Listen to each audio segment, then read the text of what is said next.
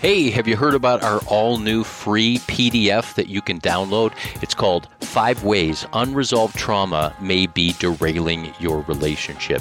And if you're a couple that has done the date nights and attended the relationship retreats and learned the communication skills, read the latest books on marriage, but you still find yourself stuck in a loop of pain and frustration, then this PDF is for you. If one moment everything is fine and the next moment everything feels crazy and that is familiar, I encourage you to go to restoringthesoul.com, scroll down, fill in your email, and get the free copy of our all-new PDF, 5 Ways Unresolved Trauma May Be Derailing Your Relationship. You're going to find it very helpful. Most people feel like they read this and they wonder if we've been reading their mail. They say, this is us. It's going to be of help. Check it out now at restoringthesoul.com.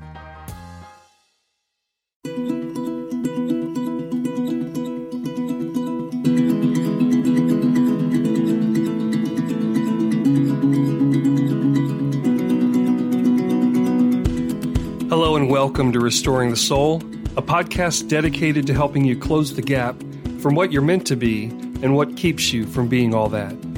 I'm your producer, Brian Beatty.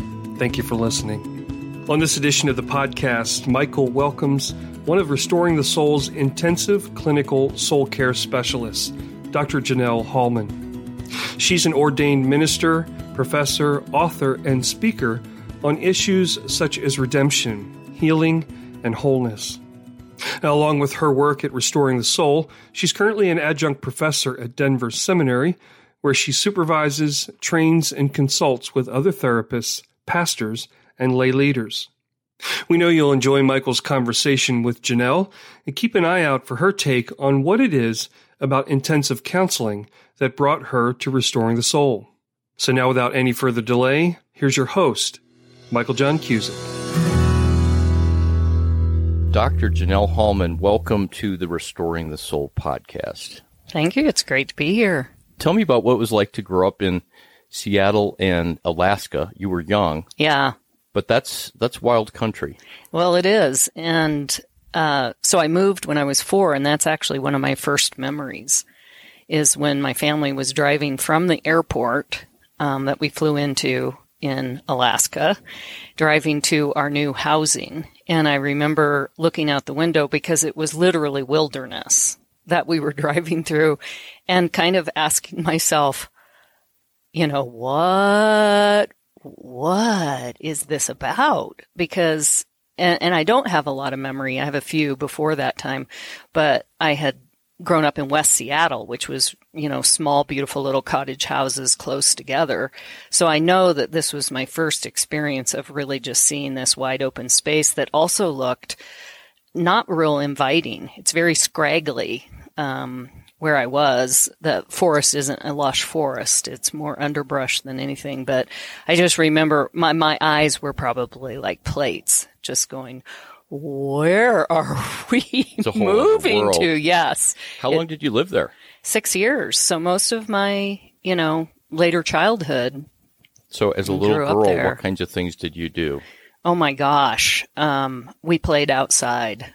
That would be the main memory. And it was safe enough that my brother and I and our little friends, we'd run through the woods. We would find old forts.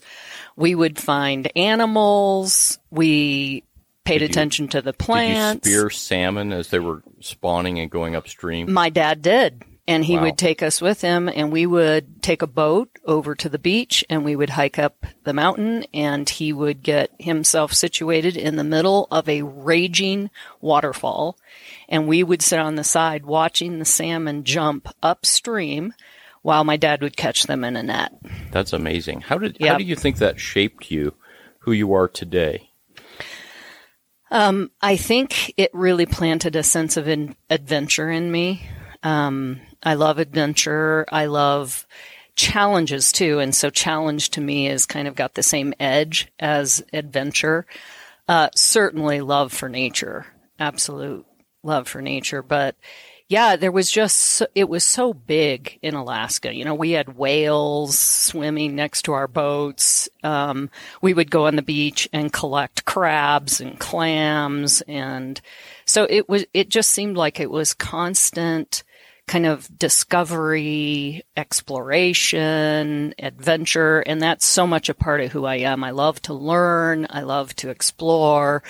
In another life, I may have been a scientist. I love science. I can see that. Yeah. So it's interesting that you bring up learning and scientific discovery as a kind of adventure, because it really is, there's this open field of inquiry, and I never thought of it as an adventure, but it really is. It really is. And you love to travel. That's Yes. very adventurous. Yes. What are some of the coolest places you've traveled to? Oh my gosh. The first thing that jumps in my mind is Mozambique. It's the only time that I've been to South Africa, and I absolutely loved it. Loved it. Got to go to Asia several times in the last 5 years, had never been to Asia. Absolutely love it. Still have relationship with people And you've been in to Asia. Eastern Europe. When you were a professor, remember you went to Poland and Right. you did some teaching there. Right. Yeah, all over Western Europe I've certainly been. Down into Mexico, did some teaching and speaking down there. I love to travel. And so my dad was with the airlines. That was the job he took when we went up to Alaska. Oh, okay. So because he was with the airlines, we could fly for almost free. And we traveled all the time back to Seattle. And then my parents loved to travel. So we went to the Caribbean when I was a kid growing up. We went to Mexico.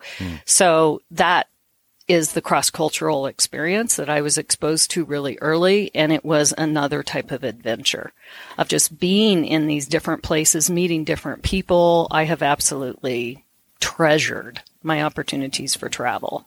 So what's it like for you to sit down with people and they are of a different culture, race, ethnicity, or even missionaries that might have lived abroad for a long time because of your early exposure to different kinds of people? Right. I love getting to know different kinds of people, but I do know that when I sit with someone who has a lot of differences from me, that I kind of put on the hat of student. I want to learn and listen because I don't know. I don't know everything about their culture and So just the because influences. you and I have to take a licensure, state-required course for multicultural counseling, that doesn't make us experts in other people. Thank God. Absolutely not. But yeah, but see, I love to learn. And to get to know a person from a different culture or a different race, to me, is kind of got that same hint of adventure and exploration. And I'm curious. And the bottom line is I just love people and I love story. And so getting to sit with people who have very different stories and very different backgrounds, to me, it enriches my life. They're a gift. Becomes a gift. One of my favorite parts of Restoring the Soul is that in the almost 20 years that I've been running the ministry, we've worked with people from, I think it's now over 60 countries. Some of them come as expatriates, some are missionaries, but many are actually nationals or indigenous to the country they're coming from. And that's been really fascinating. That intensive counseling especially lends itself to that because you can go in so deep. Yes. So you've been a psychotherapist, a counselor, an educator, a speaker, and an author, and you've been doing that for 25-ish years. But your background prior to that is really in business and the marketplace. Right. So talk a little bit about what you've done and then ultimately how you got into counseling. I have the strangest resume in terms of what I've done. I was a legal secretary. Actually, I was a medical transcriber right out of high school. I learned the language of pathology. So I was a pathology transcriber, which allowed me to be hired eventually as a legal secretary. Went ahead and got a paralegal certificate because I wanted to just dive in more. And that led me to make a decision to go to law school, which I didn't have a college degree. So I had to get a college degree to go to law school. So I went back to school, got a degree in economics with a minor in political science because I was headed towards law school. And on the day that I had to decide to say yes to law school, I decided that wasn't the best direction for me. And at that point, I became a computer programmer and developed a program for electrical contractors that allowed them, at this point in time, this is everyday stuff, but this was over 30 years ago, that allowed them to digitally design an electrical installation and develop the pricing of that installation at the same time. So they got a pricing estimate at the same time. So I learned, computer language, and I had friends who were programmers who said, Janelle, you'll never be able to do this. Well, my naiveness, I think, is what allowed me to do it, because I didn't really know what the obstacles might be. It was an adventure. It was an adventure, to say the least. If we had time, I would want to talk about this for an hour, but like I get this picture of you with a slide rule, walking into a Home Depot and just kind of coming out of the store and putting together this engineering computer thing. But suffice it to say to our listeners that Janelle is very smart, and as you've heard, she can wear a lot of different hats. And I really think the reason why I asked this question is that counselors are not just touchy-feely people. That at Restoring the Soul, we actually think really hard and integrate the training that we have. And oftentimes it's life experiences outside of the counseling classroom or the formal counseling training that are just as valuable. Absolutely. So you have this rich, diverse background, and it's one of the things that I really appreciate and respect about you. So how did you go from Melinda Gates Jr. to that might not be a respectful thing to say, but how did you go from being a software tycoon and developer to Denver Seminary, where you were getting a counseling degree? Yeah, it's a good question, because it really was a major life change.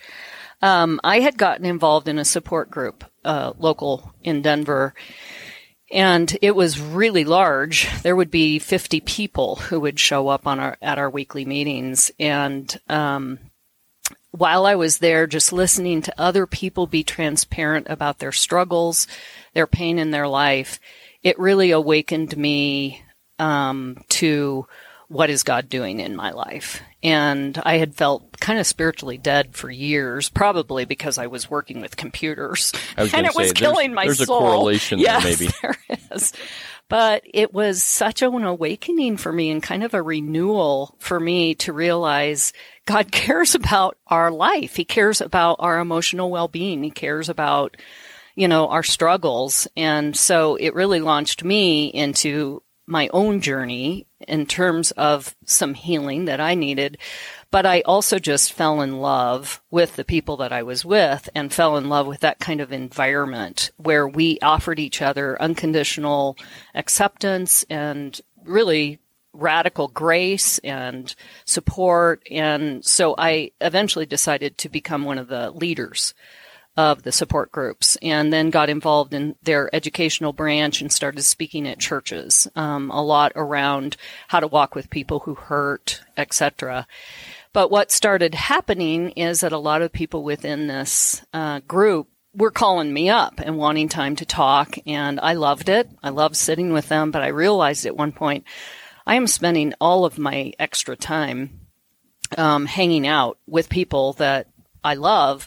But I thought, is this sustainable for me? Because I had a little child, so I wasn't working at the time, but I knew that I wanted to get back into work. And I thought maybe I should look into becoming a counselor so that I could actually do this full time and earn a living. And so that is what led me to going back to school to get my master's in counseling.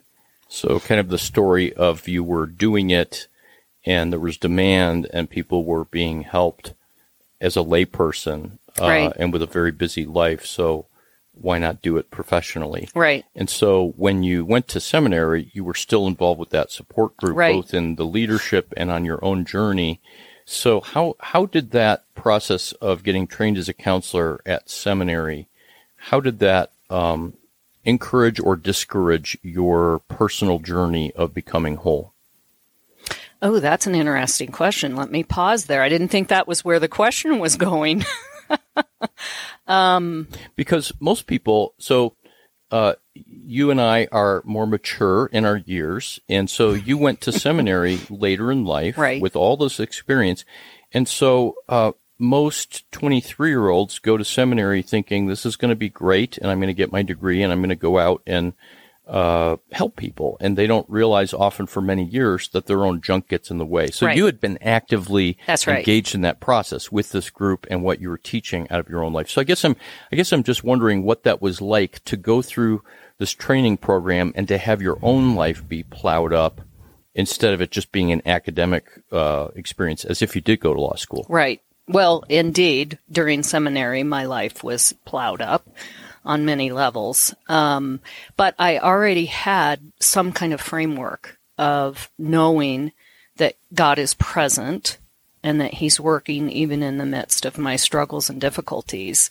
Frankly, seminary at some level, while it did really equip me for the licensure and the professionalism, it really, I felt like it lacked in terms of this type of integration that I just mentioned, that God is present in our suffering and that there is deep intimacy that can happen with God through our pain. That was already set because of my support group involvement, but I never heard that at all from any of my classes or coursework for the most part. And the whatever integration was present in my program, and again, this is a lot of years ago, and I'm not criticizing Denver Seminary's counseling program because they have a fabulous program.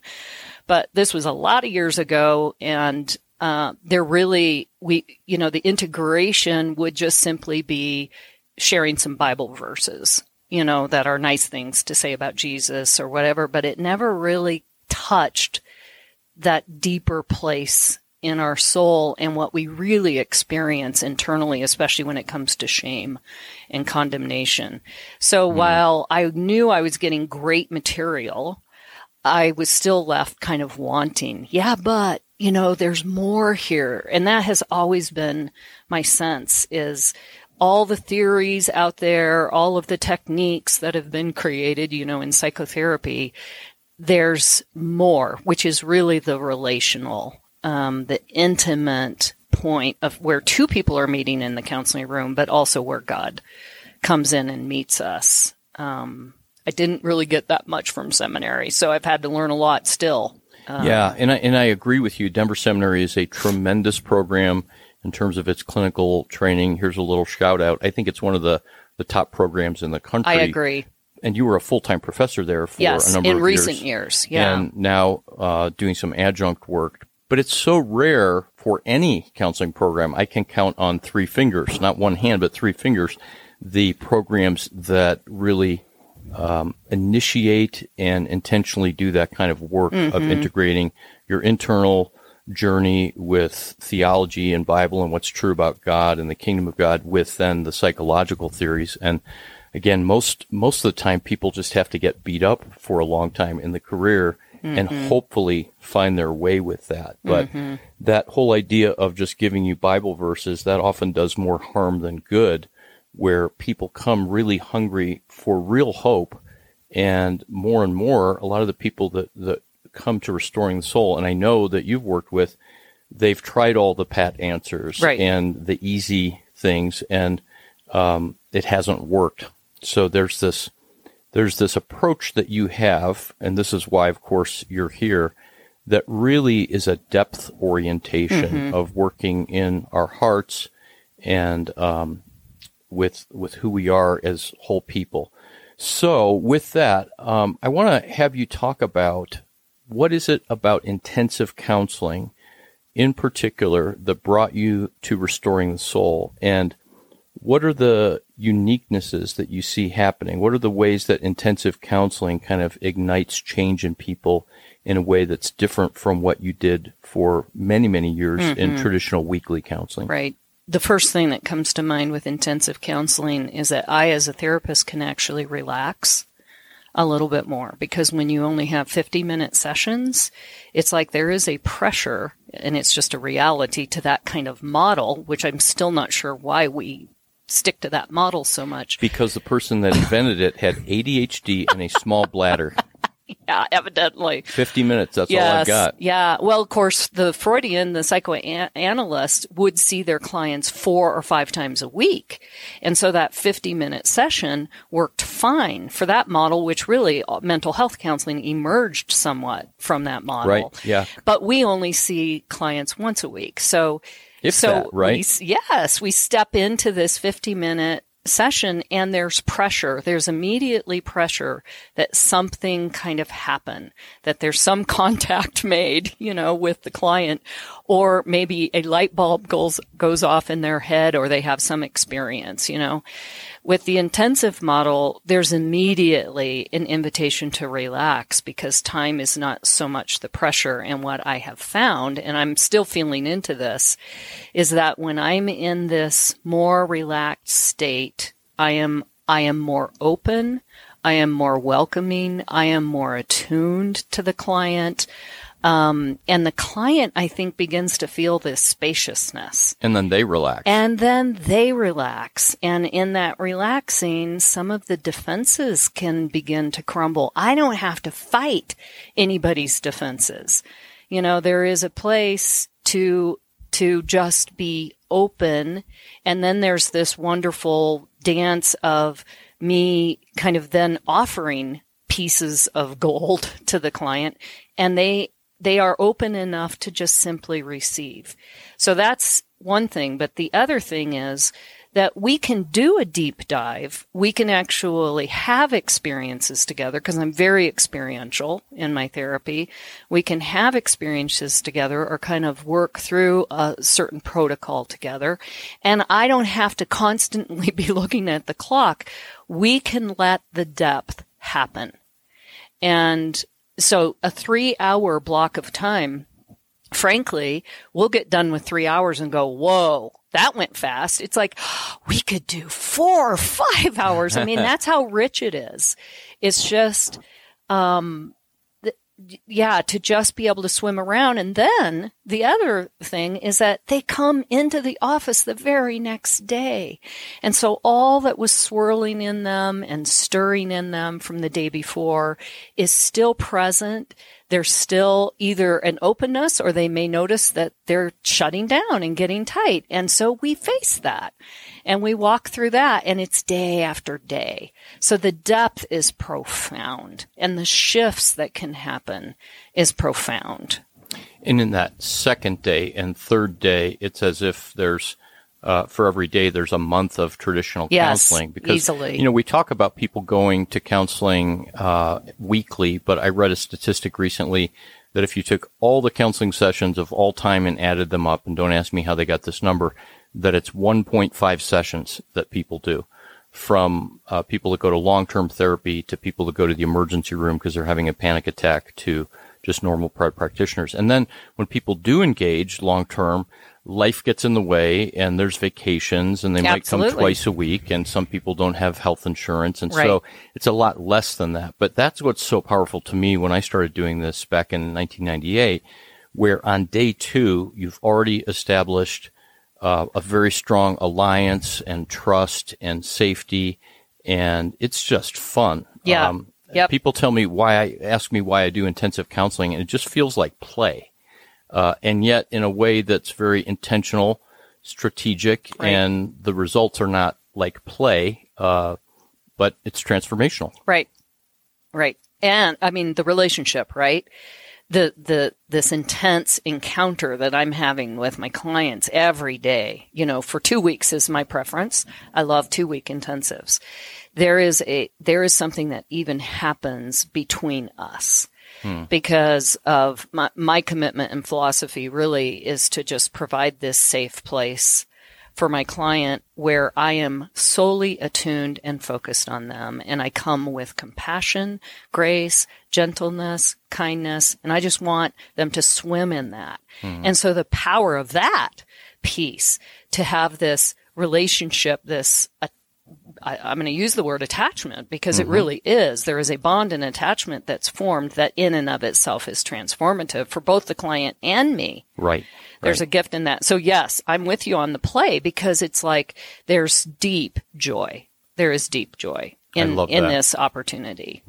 And this can sound like maybe saying something that we think that clients want to hear, but it's really not that. We actually had this conversation with our staff a week ago about ending and what it means for us as therapists to end well and to create positive and good endings, because there are very few good endings in the world, whether we lose someone through death of a loved one or a relationship breakup, or even with COVID, not seeing people for long periods of time. And I think about summer camp when I was a kid and going to camp and creating these bonds with the counselors and with the other kids, and no kind of moment of closure.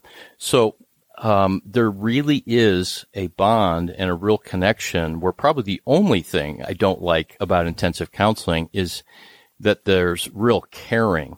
And I always like to say that the caring is free. What people are paying for is expertise, experience, truth-telling, and a professional presence, but the caring is free. But that's really real.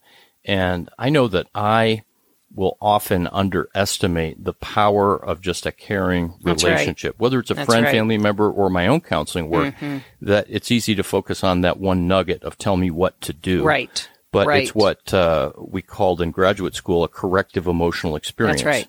Where the relationship is part of what heals. That's right. It's huge.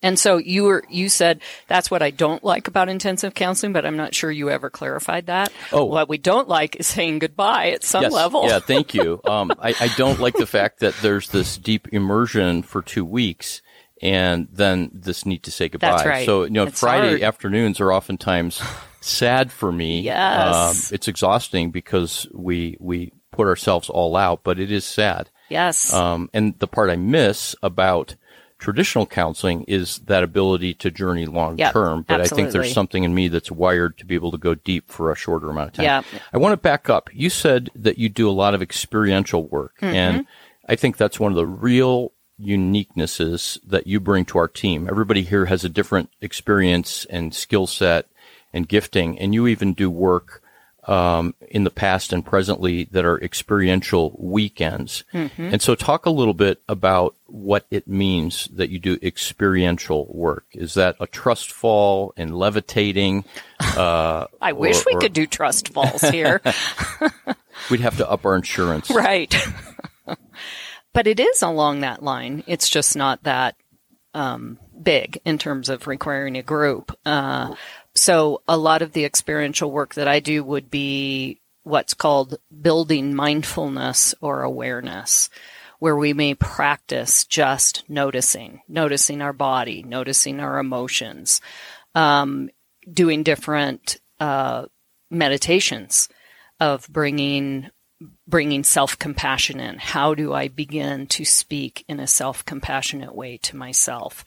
Or welcoming God into our emotional experience, which requires allowing ourselves to sink into the emotional experience we're having right now in this moment, and then inviting God in and letting go of that need to fix or change.